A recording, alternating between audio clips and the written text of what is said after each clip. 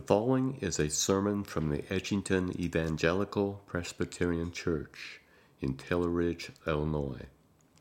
Let's open our Bibles now to Luke chapter 1. If you need a Bible, grab one from the rack in front of you and turn with me to page 855 to Luke in the New Testament and Luke chapter 1 as we continue now in our third week in the sermon series, The Gospel According to Luke. As the physician, Luke is recounting for us the details of the person and work of Jesus as we're still approaching birth narratives, the promise and fulfillment of the birth narratives here in Luke chapter 1. Last week we looked at an elderly priest named Zechariah who was given a promise that both he and his wife Elizabeth would bear a son, and we know that son to be John, who we call John the Baptist, who is going to prepare the way for the coming of the Lord Jesus. And that announcement was made by the angel Gabriel, who is now 6 months later going to make another announcement that we call the Annunciation, the announcement to Mary of the birth of Jesus Christ. And so as we approach this text, which is again a very much Advent-themed, Christmas-themed, which is going to be true for the first two chapters of Luke, I want us to approach the text with the mindset of approaching a large waterfall. Think of a massive waterfall, maybe that you've been to or you've seen on TV or in pictures, whatever the case. Maybe you've been to Niagara Falls, or maybe you've been to another impressive waterfall somewhere. The thing about large and impressive waterfalls is that you oftentimes, as you're maybe hiking to them or approaching, you oftentimes hear them before you see them. You hear the thunderous plume of water coming down before you ever lay your eyes on the impressive sight. I want you to have that word picture in mind this morning as we see a depiction not of overflowing water, but a depiction of overflowing grace. Something of a tidal wave overflowing waterfall of grace that God is bringing into the world, because this text is billowing large and loud with the grace of God. So be on the lookout for that theme of overflowing grace and the echoes of the overflowing grace as we see the Annunciation to Mary here in Luke chapter 1. So let's pray, and we'll ask God's blessing upon the Scriptures and then hear it together. Father in heaven, we come now to your word, and we pray that by your Holy Spirit that you would enable us with the minds that you've given to us, the eyes that you've blessed us with, to approach the Scriptures as your living truth. We pray now, Lord, that the Holy Spirit might guide both our reading and hearing of the Scriptures, that we might receive the Scriptures as your divine truth. So, Lord, illuminate our minds that we might believe according to the word that you've given, and also so follow your word with the obedience of faith that comes through the knowledge of faith by the Spirit as it communicates to us the word of Christ. So, Lord, bless the reading and proclamation of your word to your people, we pray. In Jesus' name, amen. And now, friends, here, the word of God, Luke chapter 1 at verse 26. We're reading through verse 38, the birth of Jesus foretold in the Annunciation to Mary. Hear now the word of God. In the 6th month, the angel Gabriel was sent from God to a city of Galilee named Nazareth, to a virgin betrothed to a man whose name was Joseph, of the house of David, and the virgin's name was Mary. And he came to her and said, "Greetings, O favored one, the Lord is with you." But she was greatly troubled at the saying, and tried to discern what sort of greeting this might be. And the angel said to her, "Do not be afraid, Mary, for you have found favor with God. And behold, you will conceive in your womb and bear a son, and you shall call his name Jesus. He will be great and will be called the Son of the Most High. And the Lord God will give to him the throne of his father David, and he will reign over the house of Jacob forever, and of his kingdom there will be no end." And Mary said to the angel, "How will this be, since I am a virgin?" And the angel answered her, "The Holy Spirit will come upon you, and the power of the Most High will overshadow you. Therefore the child to be born will be called Holy, the Son of God. And behold, your relative Elizabeth, in her old age, has also conceived a son. And this is the 6th month with her who was called barren. For nothing will be impossible with God. And Mary said, Behold, I am the servant of the Lord. Let it be to me according to your word. And the angel departed from her. Amen. The grass withers and the flower fades, but the word of God abides forever. And so may he write its truth in our hearts today.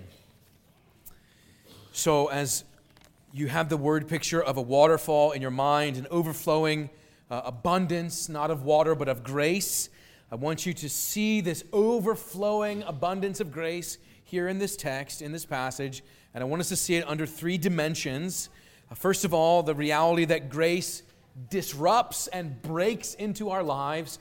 Grace disrupts. And then secondly, grace descends. It flows down from heaven. Grace disrupts, and then grace descends, and then finally grace assures and brings peace. Grace disrupts, grace descends, grace assures here in this passage that we've have some growing familiarity with. Again, continuing to acknowledge that these Christmas texts are oftentimes located in our minds, and appropriately so, only during the Advent season.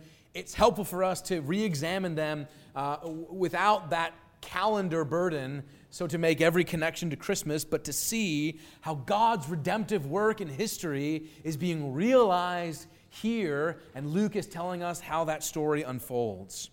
And that is the unfolding story of God's grace as it disrupts, descends, and assures. So first of all, in verses 26 to 29, let's see how Mary's life is really quite disrupted by all of this. You could wonder and maybe sympathize with Mary as Mary is having all this happen to her, and she's thinking to herself, my goodness, an angel and Gabriel, and he's saying this to me, and how in the world am I going to explain all of this that he's relaying to me? But we know that what was on her mind most of all, Luke helps us with this detail there in verse 29, that what she is most thoughtful about, what she's most reflective about, is that verse 29 says that she was greatly troubled at the saying and tried to discern what sort of greeting this might be. That she's worried about what the angel Gabriel has said to her back in verse 28. It's not that an angel is before Mary, but how the angel addresses Mary that she is so interested in. It wasn't the appearance of Gabriel or even the news that he brought. Mary is greatly troubled, and that word there, troubled, carries this Greek emphasis of being deeply perplexed, deeply confused, even to the point of frustration. Why would you say that to me? Gabriel, why are you talking to me in this way? So this forceful waterfall of grace is coming here, disrupting Mary's life, coming with force. And the angel's word of greeting to Mary, who is called favored one, the description favored one is actually from the same root word that we get the word grace from. And so the angel Gabriel is coming to Mary with the word of grace. And he's saying to Mary, you can most literally translate it, Mary, grace to you. Greetings, O favored one, could also be meaning grace to you. Grace to you, Mary. You are an object and a recipient of grace. Greetings, O favored one, means the Lord is with you. It means you are the object of grace and you are the recipient of grace. The Lord is with you. That's why Paul oftentimes will both begin and conclude his letters, grace to you, because it's from the same root as greetings, charis in Greek. Grace to you, greetings. It's the same root, and that's why Mary is so disturbed. What Mary seems to be so focused on here is that she doesn't consider herself anyone of any importance to receive an angelic visitor to speak a word of favor to her. Gabriel greets her, greetings, O favored one, the Lord is with you, grace to you, Mary, you are an object and a recipient of grace. And Mary is saying, me? I'm just a first century woman, a peasant girl without noble family in this instance, in this generation. And I think it's helpful to see that the Scriptures are honest about how Mary receives this greeting and this reaction, because we would understand it. Mary receives this word from Gabriel that abounds in grace, and her life is disrupted by it, and she's asking the question, why me? Who am I that an angel should speak to me that I am a favored one? What does this mean for me? It seems to get at the heart of the disruption that Mary is experiencing here as the grace of God is even disrupting her life. How could I possibly be an object of God's grace? How could I be the recipient of God's grace? So much so that Gabriel's next word to her in verse 30 is, the angel says to her, don't be afraid, Mary, you have found, verse 30, favor with God. He affirms in verse 30 what he's already said in verse 28. You are favored of God. You are a person who is a recipient of grace. Don't be afraid, Mary. It's really true that God has favored you. It has implications for your life that are going to turn it upside down. As we know the story, Mary is effectively engaged to Joseph. That's what betrothal means in this time. But she will conceive not by Joseph, which is a major scandal. And Mary's life is disrupted by this reality, upended. Mary's life is disrupted as grace is coming to her because she is the object and recipient of God's grace. And this is true of anyone who experiences the grace of God. As the grace of God comes into their life, things get flipped upside down or really set right back, appropriately so. Mary's life is upended. What the angel Gabriel is saying to her is going to change her life forever. It's never going to be the same because God's grace comes with such force and such effect that we can't stay where we've been. We can't stay the same. Grace disrupts. And what is so disruptive about it? What we see then here is the descent of grace in verses 30 to 33. The explanation of how all this is going to happen. Gabriel says to Mary in verse 31, behold, you will conceive in your womb and bear a son, and you shall call his name Jesus. Gabriel is explaining the reason for the disruption, that she should not fear this unmarried virgin teenager because she's about to bear a son.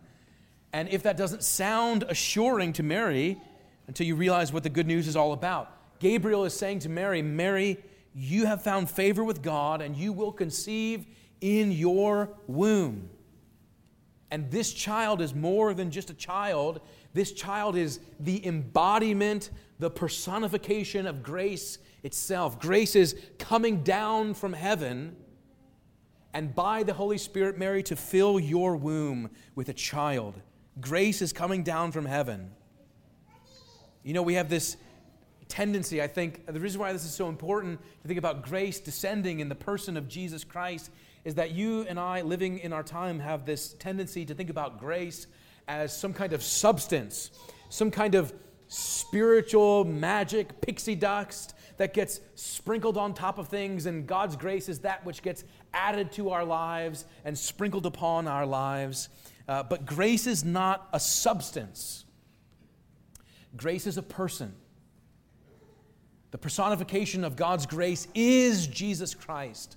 And the angel Gabriel is saying to Mary, grace is descending to fill your womb in this child who is grace himself. This is the gift of the Father's grace of Christ himself. And what do you do when you receive the grace of God? You receive Christ himself. You receive Christ in union with him, sustaining you and blessing you and transforming you and forgiving you. Grace is not a substance. Grace is a person. Grace is Jesus Christ. And Mary is being told that this person will be the child in your womb. So when Gabriel tells Mary that she has found grace, Gabriel is not telling us something about Mary. And listen here very closely to this. This is not about how special Mary is. This is not about Mary as a repository of God's grace. That's not the point of all. This is all about something that is true about Jesus. So we must make this point very emphatically because it's here. There are points of departure of understanding about who Mary is. And we must be clear about this. There are other traditions that take this annunciation to Mary in a completely different direction and end up understanding what Gabriel is saying to Mary as something to the effect of, "Hail Mary, full of grace," as if Mary herself was full of grace. But Gabriel is not saying that Mary is full of grace, that Mary herself is full of grace, as if she is some kind of reservoir or depository of grace that she can make available to us. No, Gabriel is saying, Mary, you have found favor with God. God is being gracious to you. You are a recipient of grace. You are not, Mary, the originator of grace. That means Gabriel tells her that she has found grace and favor with God. She is a recipient of grace, not a dispenser of grace. Mary gets grace. Hear me extremely clearly. Mary possesses no grace within herself to give. It is all that which comes from God that she receives. Gabriel's announcement to Mary is the announcement of a Savior for sinners like Mary. Because Jesus is the fountain of grace, Jesus is the mediator, Jesus is the Savior, Jesus is the one who intercedes and blesses and saves and redeems, not Mary. Gabriel's message is that Jesus, his grace himself, has come not only into Mary's womb to be born of her, but into her heart, that Mary herself might be born again by the Spirit through the one that she is giving birth to, Jesus Christ. Jesus is the source of all God's grace. Jesus is the substance of all of God's grace. And we can see that by what Gabriel tells us about Jesus.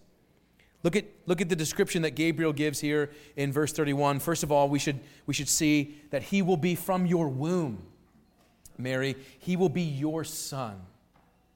And what we believe about Jesus is, first of all, that he is a true man. Really, truly man and born of woman.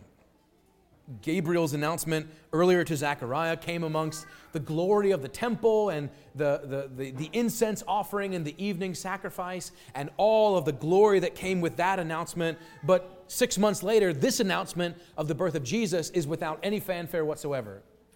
There's no clamoring of crowds and attention that Zechariah's announcement got. Mary's announcement gets no attention whatsoever, without fanfare or drama. Taking place 50 miles north of Jerusalem in this tiny town of Nazareth to an otherwise nondescript girl named Mary. And what we should see and appreciate in this is the true humanity of Jesus Christ. That Jesus will walk dusty streets and get his feet dirty. That he will know the ordinary sorrows of this world. He will live in obedience. He will bleed and die as a true man. And that resounds here as Gabriel says, Mary, he will be from your womb. Truly man as born of woman. Truly man. But not just that he is man, also he is Son of the Most High. There, look again at verse 32, as Gabriel says, he will be great and will be called the Son of the Most High. That Mary's true son, who is truly man, will be at the same time truly God, the God of glory himself. This is what we believe about Jesus Christ, that he is conceived of the Holy Spirit in the womb of the Virgin Mary. The eternal Son of God was united to a human nature so that Jesus is both God and man in one person, united forever in true humanity and true divinity. And friends, what we believe in the Christian church about Jesus Christ is utterly unique in all world's systems of religion and philosophy. Utterly unique. And the reason why this is so important with the picture of grace descending in the true humanity of Jesus and the true divinity of Jesus is that this is what is at the core of the message of the gospel. Every other world system of religion and philosophy tells you what you need to do to make your way to God. What duties you need to perform, what acts of service you need to offer, what you need to do to make yourself acceptable before God. And it is only in the Christian faith, It is only in the gospel of Jesus Christ that the message is not what you do, but rather what God has done in His descending to come to us. The good news of the gospel is not what you do before God, but what God does for you that you couldn't possibly do for yourself. This is the good news of Jesus Christ, that He is truly man and truly God, and the beauty of the gospel is that you can go to Him because He has first come to us. And this God-man is not just the God-man, He is the Messiah. Now, not only He is one of us, not only He is the Son of the Most High, but also that He is the King. Still in verses 32 and verse 33, Gabriel says, "And the Lord God will give to Him the throne of His father David, and He will reign over the house of Jacob forever, and of His kingdom there will be no end." Mary, this child will be a king, and not just a king among other kings, but the King of Kings, the long-promised one to inherit the throne of David, an heir to David's throne. This is the one that Isaiah speaks about. Again, another text from Isaiah 9 that we're familiar with in the Christmas season especially. "For unto us a child is born, a son is given. The government shall be upon His shoulders, and He shall be called Wonderful Counselor, Almighty God, Everlasting Father, Prince of Peace." But listen to what Isaiah goes on to say about the reign of this king. He says, "Of the increase of His government and of peace there shall be no end, and on the throne of David and over His kingdom to establish it and uphold it with justice and righteousness from this time forth and forevermore." That this true man who is true God is the true king. The true king to reign over all people, reign over all places, reign over all kingdoms, as the kingdom of heaven descends to earth in the reign and rule of Jesus Christ, the true man, the true God, who has come to reign over all things. And this is what the Christian faith believes, that the grace of God is here disrupting Mary's life in this announcement, transforming and unsettling, that the grace of God is descending as Jesus comes as king where every knee shall bow. And you could appreciate the fact that if you were in Mary's shoes, you would have a lot of questions about all of this. A lot of questions about how this is all going to work, how it's all going to play out. And so that's why I want us to see in the closing of the passage the assurance of God's grace. Because Gabriel has already told Mary in verse 30, don't be afraid. But again, in verse 34, makes it clear that her heart is still bursting with questions, which we could absolutely excuse her for, can't we? Who can blame her? In verse 34, she asks, how does this work? How does this work? Since I am a virgin, she asks. I just don't get it. So Gabriel explains, and his answers bring assurance to Mary. And before we look at the question and the answer and how this all works out, I want you to think about the fact that you and I oftentimes ask questions. We have questions on top of questions, things that we want answers to, things that we don't understand, operations of God's sovereign mystery that we would like a little bit of elucidation and clarification upon because they're wrapped and shrouded in mystery. Every one of us asks questions. Why do you do this? Why this timing? Why now? Why did you? Or how could you? Or why would you? Fill in the blank. We all ask them. Look how God's answers through the angel Gabriel bring assurance to Mary. First, that in verse 35, this will be a work of the Spirit of God. Gabriel says, the Spirit will come upon you, the power of the Most High will overshadow you.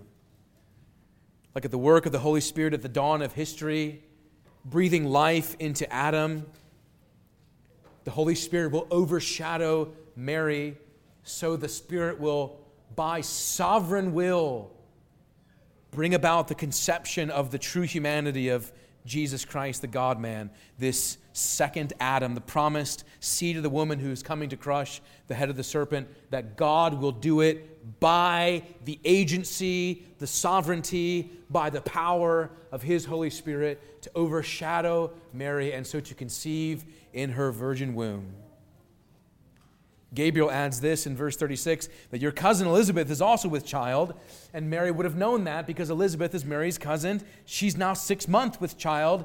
Elizabeth, who would have been in a long line of women like Sarah and Rachel and Hannah, who at that point in their life had given up hope of ever having a child. And Gabriel is saying to Elizabeth and to Mary, God can do it. God can do it. God has power by means of the agency of His Holy Spirit to accomplish what He will. So, verse 37 makes the point, nothing will be impossible with God. This is really the answer to the ultimate question, isn't it? Why and how and by what means and for what purpose and all the questions that we could ask, this is the answer in verse 37. Again, Mary, nothing is impossible with God. This is the final answer to the question of how that Mary's understandable, fearful heart is asking. Nothing is impossible with God. This quiets Mary's heart. I want us to appreciate that here in the text. The resignation that Mary experiences in her heart to quiet herself under God's sovereign wisdom that she can't quite make sense of and doesn't seem to understand fully, yet she receives with full trust as she quiets herself under God's sovereign hand. As the question how and why fills her heart, the answer, nothing is impossible with God, is enough for Mary's tender heart. Nothing will be impossible with God. And listen, I just want to say to us today, and I think what the Scriptures are saying about the majesty of this Annunciation is both a powerful word to us in all of our varied circumstances, because I would venture to guess that whoever you are and whatever it is you face, that what Gabriel says to Mary is exactly what you need to have assured to your heart as well. When you're asking how and why and for what reason and why in this way and at this time, nothing is impossible with God. If you find yourself asking, how will it be? How can I overcome this trial? How will I endure the next few days? How will I face this diagnosis? How, Lord, are your promises going to be fulfilled? How is it possible when we hear the good news of Jesus who's coming to bring a kingdom, when we see a world that has manifest evidence of such evil and wickedness that seems to prevail, and you're asking yourself the question, Lord, will your kingdom ever come? How long do we have to be patient with all the wickedness that we see? How long will this take? Or perhaps, Lord, how long will I have to wait for the promises of the covenant to be realized in the hearts of my children? My young children, or perhaps my adult children who have maybe perhaps wandered away so very far from God's grace. Lord, how long will you take to fulfill your promises? How long will I have to wait, and how will these things be? And whatever your question is, for whatever point of application you're asking how or why or when, eventually somewhere you, friends, you have just got to get to a point where the faith of Mary is able to resign her heart to simply trust that God knows what He is doing.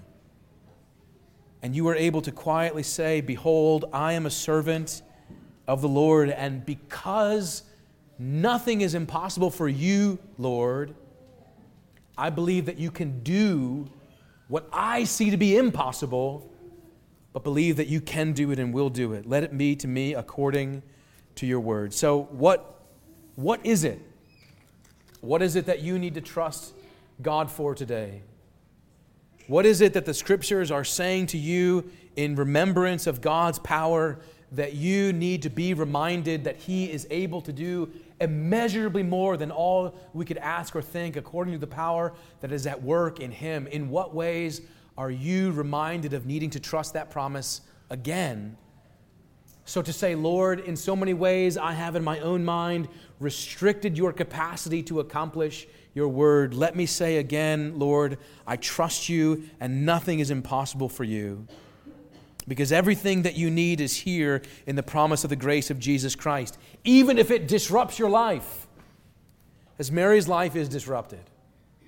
So to see the grace of God descending in the person of Jesus Christ, so to bring about the assurance of God's grace that can quiet your heart no matter the circumstance, so that you can say, I am a servant of the Lord, let it be to me according to your word. Luke's point in all of this is to say to you and I that the one that is promised to Mary is the one who is promised to all of us, who will both disrupt our life as he descends into our life to bring the assurance of God's grace into our life. And friends, we are freshly in need of that all of the time. No matter where we are and what we face, is the promise of Jesus Christ who is coming into the world for you. So we should believe this with all of our hearts and receive it warmly and gladly with the promise of faith. Let's pray. Oh God, we thank you for your word and its promise to us that grace is not a substance but a person, the Lord Jesus Christ, who is coming into the world, who has come into the world, who indeed has come into our lives. And we pray, Father, come into our lives to disrupt us from the ways in which we have believed that we are the Lord of our own lives, to direct us to a life of faith and trust in Him. Give us this grace of assurance, we pray, in Jesus' name. Amen. Thank you for listening to today's sermon. If you would like more information about our church or its ministries, please visit edgingtonepc.org. May God bless and keep you.